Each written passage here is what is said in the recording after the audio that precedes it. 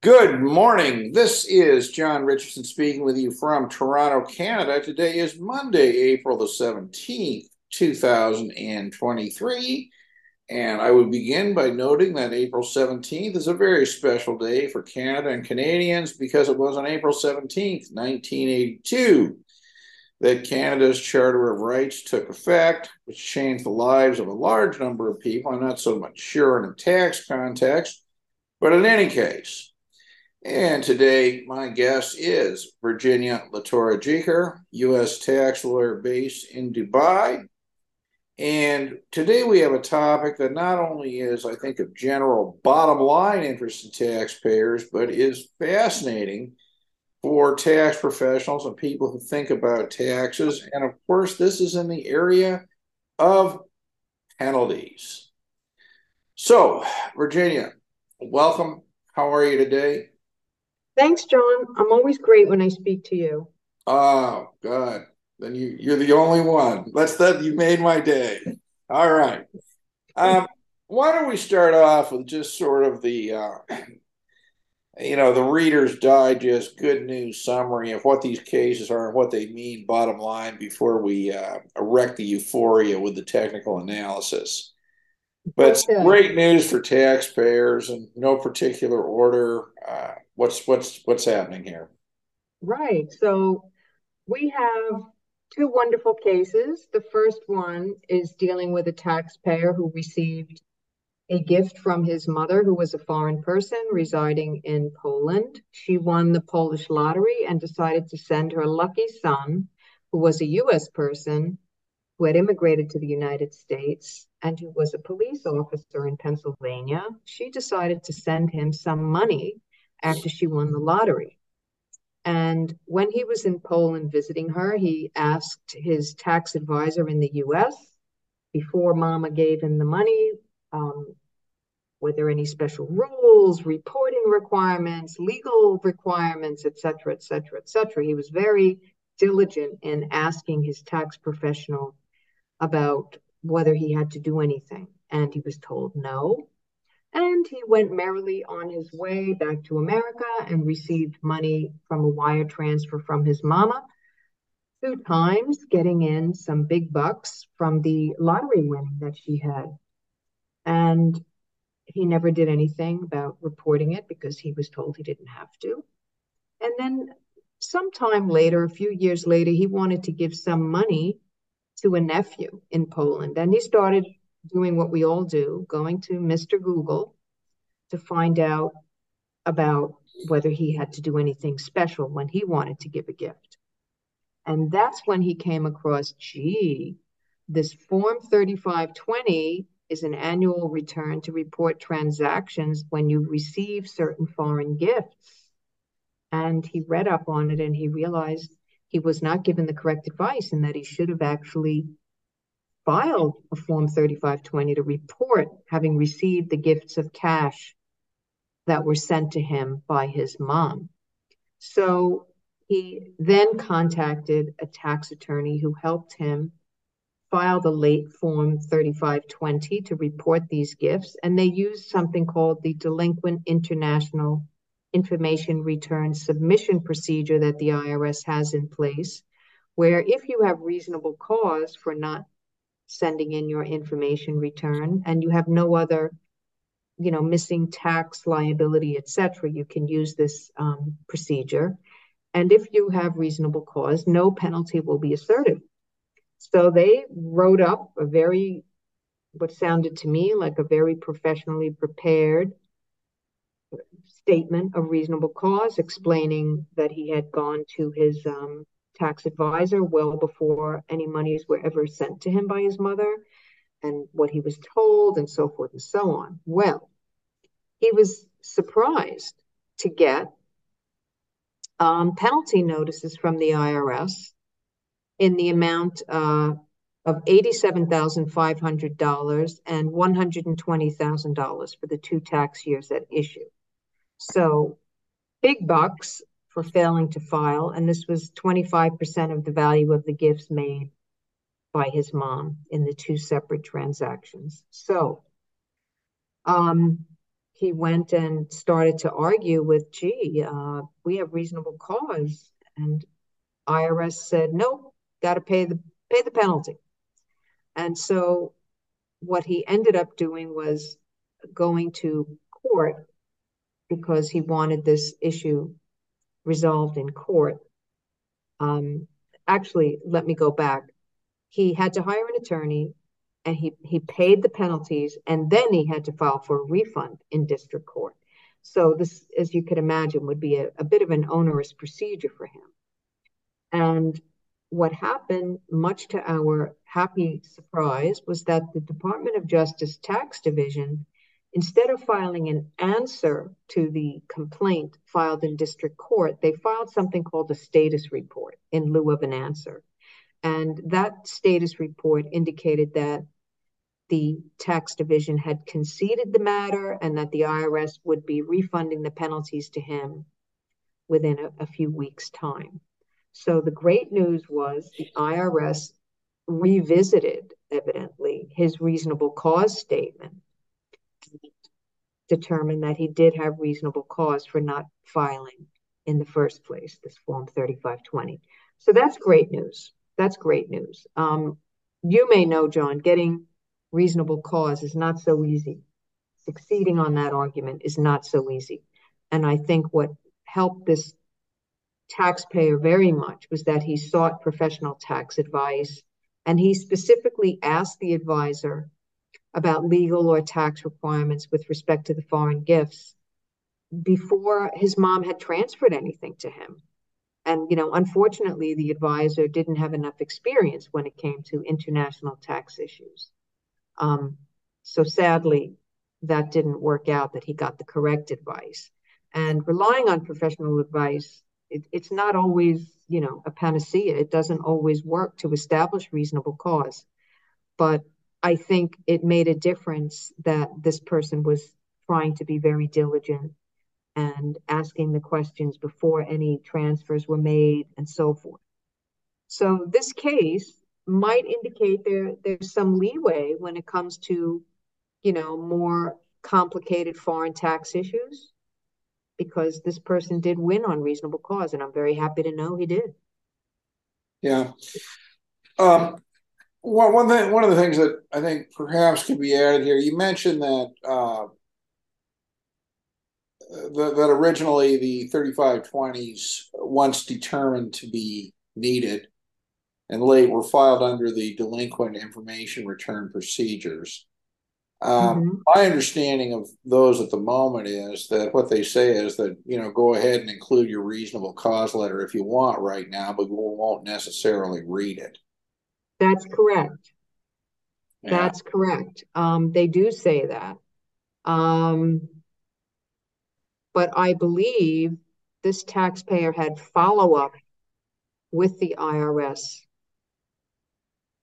even after he submitted that and received the notices for the penalties. So in other words, based on the initial filing, the IRS rejected the reasonable cause argument. Is that what you're saying? I think so, because he received notices that stated ignorance of the law is not a basis for penalty abatement. Okay. Yeah. So it sounded like they did read it.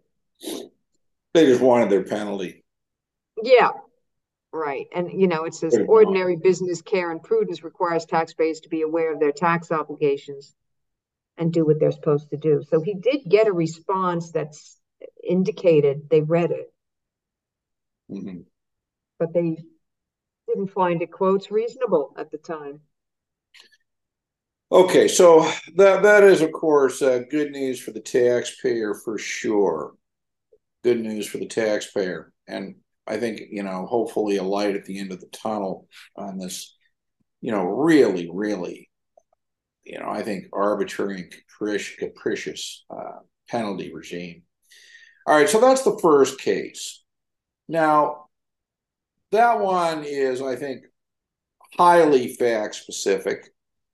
I agree with you that the reasonable cause was probably established by attempting in advance to, one, find the right type of professional, identify the issue and ask the right type of professional, the issue. I mean, these are things that are indicators of reasonable care and also, the common sense of trying to find somebody who actually works in the area. And I think that was probably what was the winner for him. So great case, not so much a case though of general application. Uh, the second case you're going to tell me about today, though, is I think a more general application. This has to do with a recent 5471 penalty case, right? Yes, very interesting. So do you want me to tell you Yeah, what yeah. happened? Just sort of in a nutshell, what happened here? And then maybe we can talk about the differences and why the differences are important. Okay. So first of all, I think we have to give a little warning to our listeners that this particular topic is somewhat complicated, and we are going to try and make it as easy as possible. So let's start off with what happened in the Farhi case. And that was just decided a couple of weeks back, April 3rd. So this particular taxpayer had two Belize corporations, and he knew he should have filed Forms 5471, but he willfully did not do it. That was established, okay? So the IRS notified him that he needed to file the forms 5471 with his tax returns, and he still didn't file them. He ignored the IRS notifications. And then the IRS assessed significant penalties against him for these non-filings. And most of our listeners will know that the Form 5471, the initial penalty is $10,000 per year. And then there's an additional penalty every 30 days of $10,000 if the IRS notifies you and you continue to ignore it. So that additional penalty is capped at $50,000 per year per corporation. So if you have several corporations and you're not filing this form, the penalties can really skyrocket. Now, what happened was he continued to ignore the IRS, and the IRS put a levy on certain of his assets to collect the penalty. And he fought this case and said, look, the IRS doesn't have the authority to just assess and collect penalties for the failure to file the specific Form 5471. This is not what's called an assessable penalty. So essentially, we want to talk about what is an assessable penalty, when does the IRS have the authority to use this assessable penalty procedure to collect the money, and what if they don't have it, what do they need to do? I think that's the direction we want to go in with our Okay, right. discussion. So yeah, I agree with you, but just to recap here. So in the gift case, it was an assessable penalty, and the taxpayer won on a reasonable cause argument. In the Correct. in the 5471 case, the court ruled that it was not an assessable penalty. Therefore, the IRS, the penalty couldn't have been levied in the way that it was anyway. And therefore, issues like reasonable cause became completely irrelevant at that point, right? In other words, the IRS just simply didn't have the authority to do what it was trying to do. Fair statement? I think that's a fair statement. Okay. Now, I think one thing we need to just backtrack a little bit. In the Polish lottery case, for not filing the Form 3520 to report the foreign gift, we have already examined what is the code section that imposes the penalty, and we will discuss what tells us that this is or is not an assessable penalty in that code section. There's certain magic language we're looking for. And that magic language is contained in the code section that imposes the penalty for failure to file the gift report of the foreign gift. So what I think is important, even though this was an assessable penalty where they could have gone and levied his bank account, for example, to get the money, he had gone through the delinquent information return submission procedure. And I think that gave him a little bit of a different avenue for having this whole issue looked at. Had he not gone through that procedure, I think they could have just assessed the penalty and levied if he didn't pay.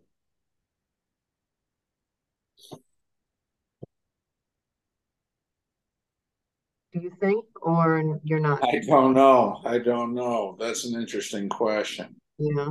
In any event, Well, we're clearly absolutely. dealing at this point with the Because he paid the recognition. penalty, remember. The gentleman paid the penalty and then he had to sue for a refund. Right. Right. Yeah, I think that's more of a jurisdictional civil procedure question. But for our purposes here, what we need, I think, to focus on is that there are penalties that are not assessable and there are penalties that are assessable. That's right. And the practical consequence would be this, that if it is an assessable penalty, as I understand it, and I'd ask you to confirm if I'm right, that if it's an assessable penalty, what it means is that it's just treated like any tax owing, and therefore Yes, whatever collection options are available would be the same as they are for any tax owing. Correct? that's correct. All That's right. correct. So if you don't pay your tax, they can garnish your wages, they can levy on your bank account and your brokerage account and things like this. Okay. So And if it's not an assessable penalty, in order to collect that penalty, they have to use a different avenue of collection, that's correct. which, for example, might mean bringing a separate lawsuit in a court to sue on that $10,000 5471 penalty or something of that nature, correct? That's right. They All have right. to, the Internal Revenue Service must actually go to the Department of Justice and say, we want you to sue this guy because he didn't pay the $10,000 penalty.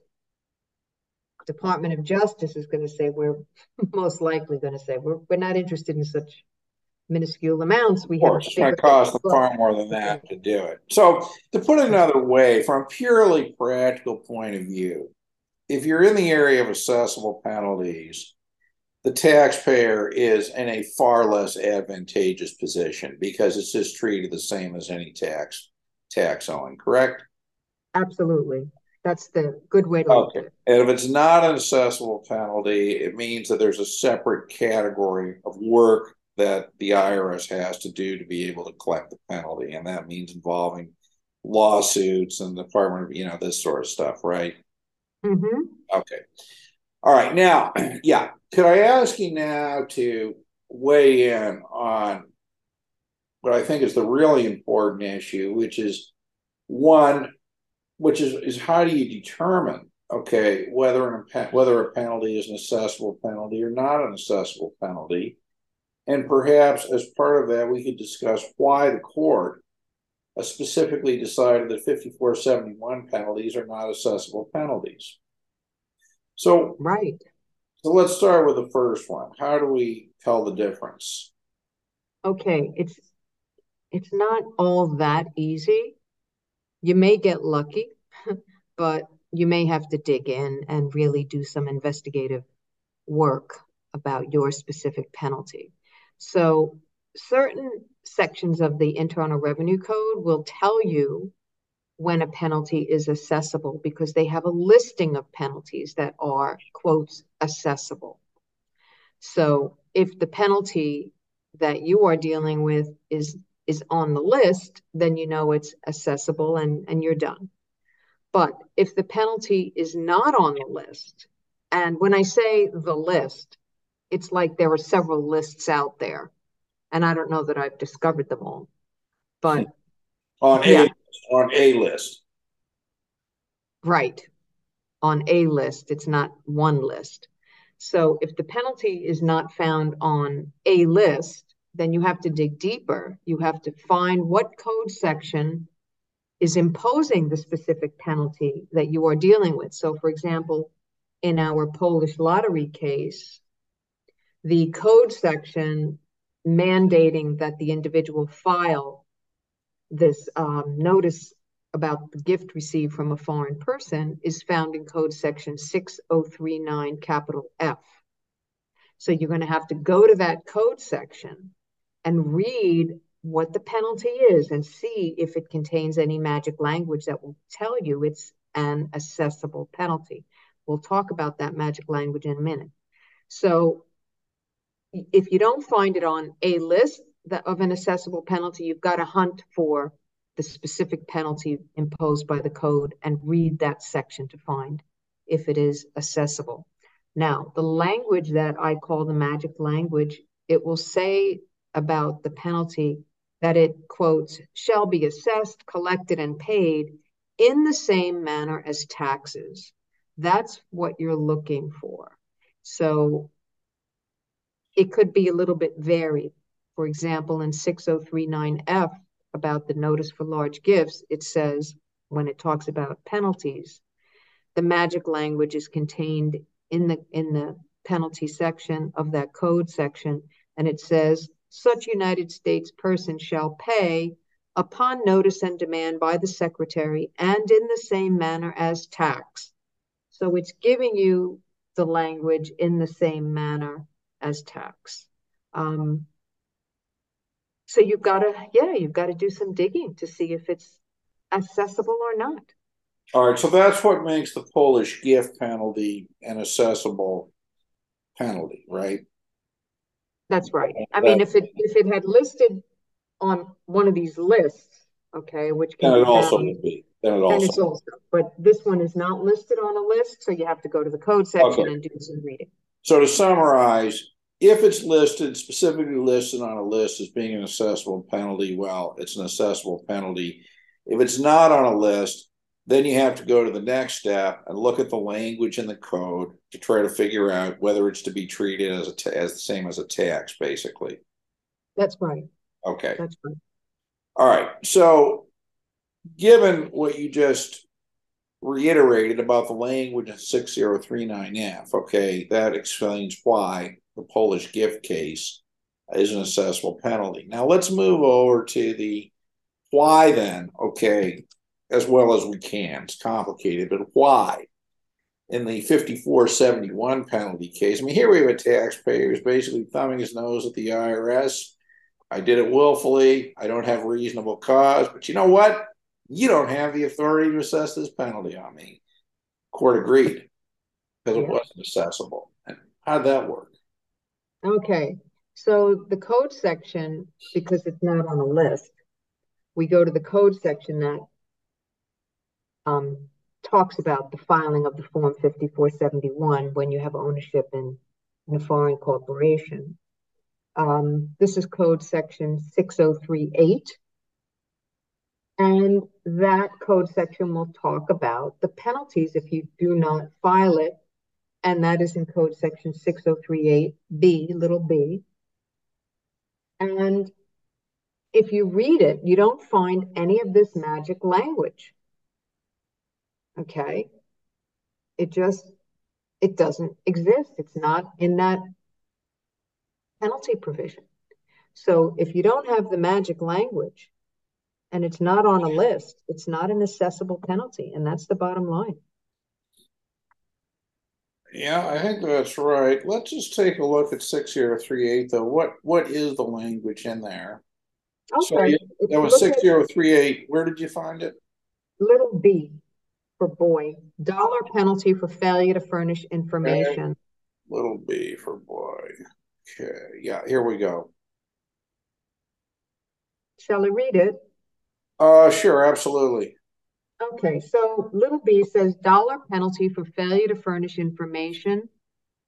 In general, if any person fails to furnish within the time period prescribed under paragraph 2 of subsection A, any information with respect to any foreign business entity required under paragraph 1 of subsection A, such person shall pay a penalty of $10,000 for each annual accounting period with respect to which such failure exists. And then paragraph 2 gives an increase in the penalty when the failure continues after the IRS notifies you that you didn't file. So I Yeah, can read that as well. I don't think that's necessary. Okay, no need. Nowhere are you seeing that magic language that is talking about after notice and demand from the secretary. Being treated as a tax and that sort. Yes, that's right. You're just I, not seeing any of that. that is absolutely fascinating. Now, one thing that occurs to me, and as a tax lawyer, I'm sure that you will fully agree with me, is that what this underscores is how important it is to actually read the Internal Revenue Code. Oh, John, I know, but unfortunately, not many people do that. No, they don't. But I mean, this is a very, very clear example of why you always start with the Internal Revenue Code. Because, if you had not, let's just say you'd been reading commentary on this stuff, right?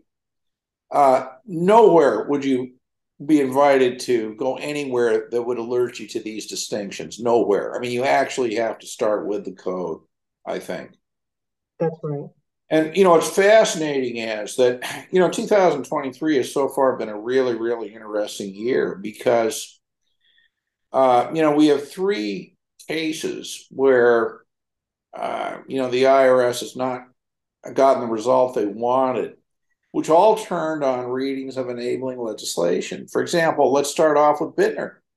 That's right. Okay, in the Bittner FBAR case, the question, of course, was the correct interpretation of Title 31, the penalty provision, and it focused completely on the code, completely on the actual legislation.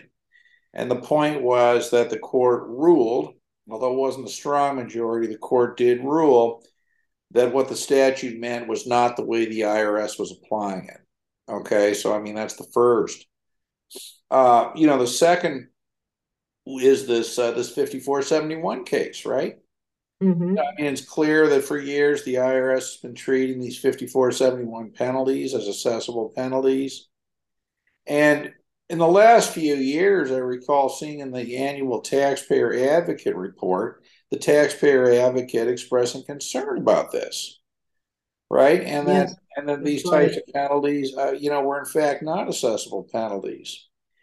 And a third one, and this one, we might want to talk about in a future podcast, was this FedEx case that just came out, in the last week or so, I believe, where a district court judge specifically ruled that an IRS regulation made under the transition tax was the complete opposite of what the code actually said. And for that reason, again, the IRS lost. So I think there's a really strong message here, and that is again that you got to pay attention to what the Internal Revenue Code says. You start there, and that's going to drive everything else. Now, another question I'd like to ask you as we sort of get to the end of this today is that these court decisions often have much broader application than what the decision was actually about. So we've got the court ruling that 5471 penalties are not assessable penalties, and exactly the same reason it seems to me would apply to a number of other penalties.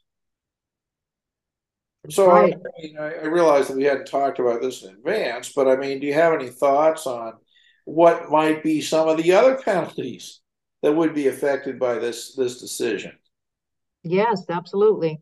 Um, Relevant sections of the code would be section 6038 capital B and section 6038 capital D for dog. And these would implicate partnership filings, foreign partnership, Form 8865, Form 926, when someone makes a contribution of cash or property to a foreign corporation. The penalties assessed are not assessable. There's no language, magic language there. They're not on the list. And And for the average significantly, American abroad who doesn't even have corporations, 6038D is Form 8938, right? you betcha. So 8938, even though it'll hold the statute of limitations open if you don't file it, okay, don't ignore that. It's not an assessable penalty if you don't file it and the IRS comes after you and says, hey, you owe us X amount of money and we're going to levy your bank account. They can't do that. That's right. So, I suppose this isn't advice at all, but I suppose somebody who'd not been filing 8938s might reasonably consider whether this might be a moment to file them. Yes, I think people that have delinquencies have to try and really take advantage of this monumental case that was won regarding 5471. Because right now the IRS kind of has its hands tied. They can't go to the Department of Justice and say, oh, sue this guy. He owes us $10,000. He didn't file this form. Department of Justice is not going to be interested in pursuing that. Okay. And the IRS most likely wouldn't even dream of asking them to pursue it. They have bigger fish to fry. So if people are delinquent, they can't automatically assess the penalty. Now's the time to fix it because most likely, nothing may happen. You may just escape. So um, become compliant as soon as possible is what I'm thinking. Yeah, I mean, I think that's a reasonable thing for people to consider who have, foot faults or whatever here and there, which, there are many, as we know. All Of right. So this course. has been, I think a really interesting discussion we've had today. There's a lot of really, really good news, I think, for taxpayers coming out of this stuff.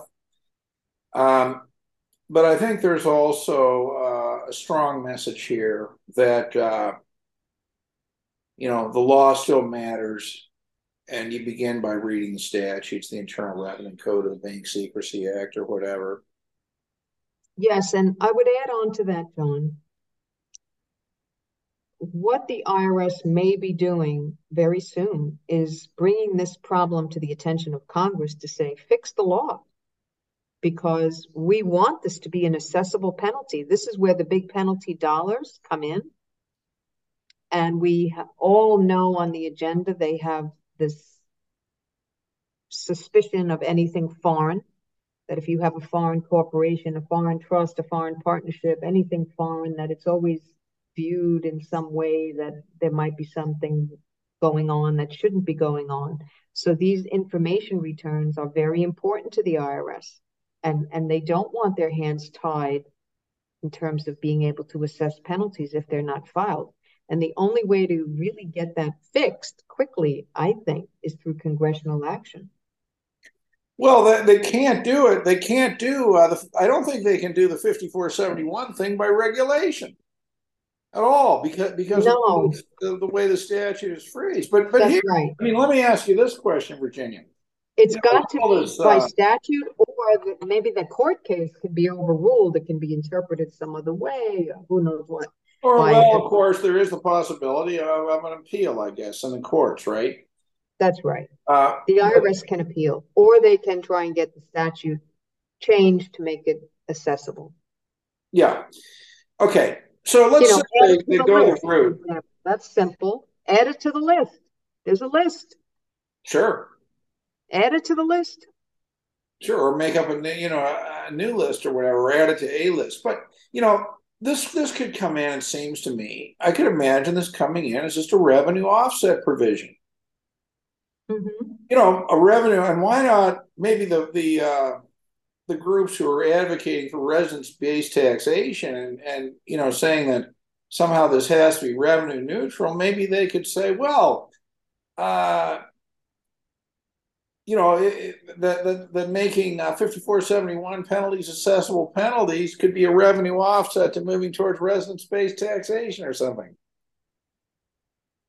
I mean, Yes. it's quite interesting, when you start looking at all the spin-off effects of this type of stuff. But in any case, Virginia, this has been an interesting and I think hugely complicated topic that we've tried to address today.